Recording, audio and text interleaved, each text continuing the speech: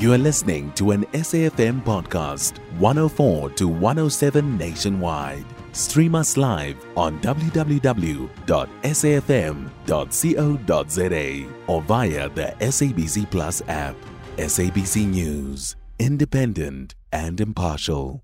The United Democratic Movement, the UDM, and the African Transformation Movement, the ATM, are calling for a secret ballot when the suspended Public Protector Busisiwe Mkhwebane faces a vote of removal from office in Parliament.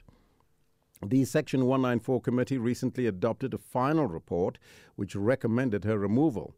The parties wrote to the National Assembly Speaker requesting for a secret ballot instead of an open vote when the MPs decide Mkhwebane's fate next week, Monday. For more on this, we join on the line by the UDM leader, General Bantu Holomisa. General, a very good morning to you and welcome. Good morning. Is there a thought perhaps that the open ballot will compromise the integrity of the vote, and that's why you're calling for a secret ballot? We believe so, especially after some threatening remarks coming from the Secretary General of the ruling party.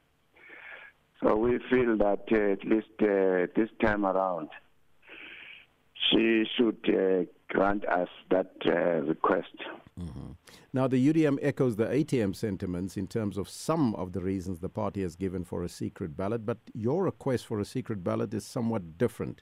What are your reasons for a secret ballot?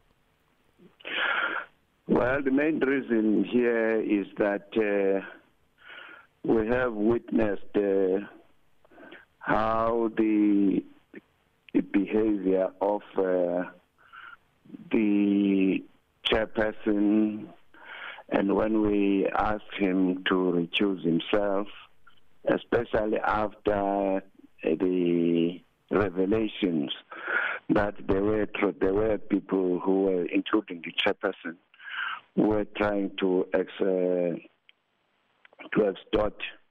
the husband of the public protector. We felt that this should also reinforce our argument that this thing must be completely done secretly in terms of voting. Mm-hmm. But even if it's secret, is this not perhaps a futile exercise? Because given that the ANC, the Democratic Alliance, IFP, FF+, as well as the ACDP supported the report and its recommendations for Mkhwebane's removal, it seems probable that a two-thirds majority would be achieved come Monday. No, that's fine. But at least if they are so cocksure, like you are saying, they should not. The speaker should not argue at all. He should just grant us that. Both Mkhwebane's impeachment as well as Teleka's confirmation will go to a special vote on Monday. What are your expectations for the respective outcomes? I don't know. I'll see it there. All right. Still too early. Okay.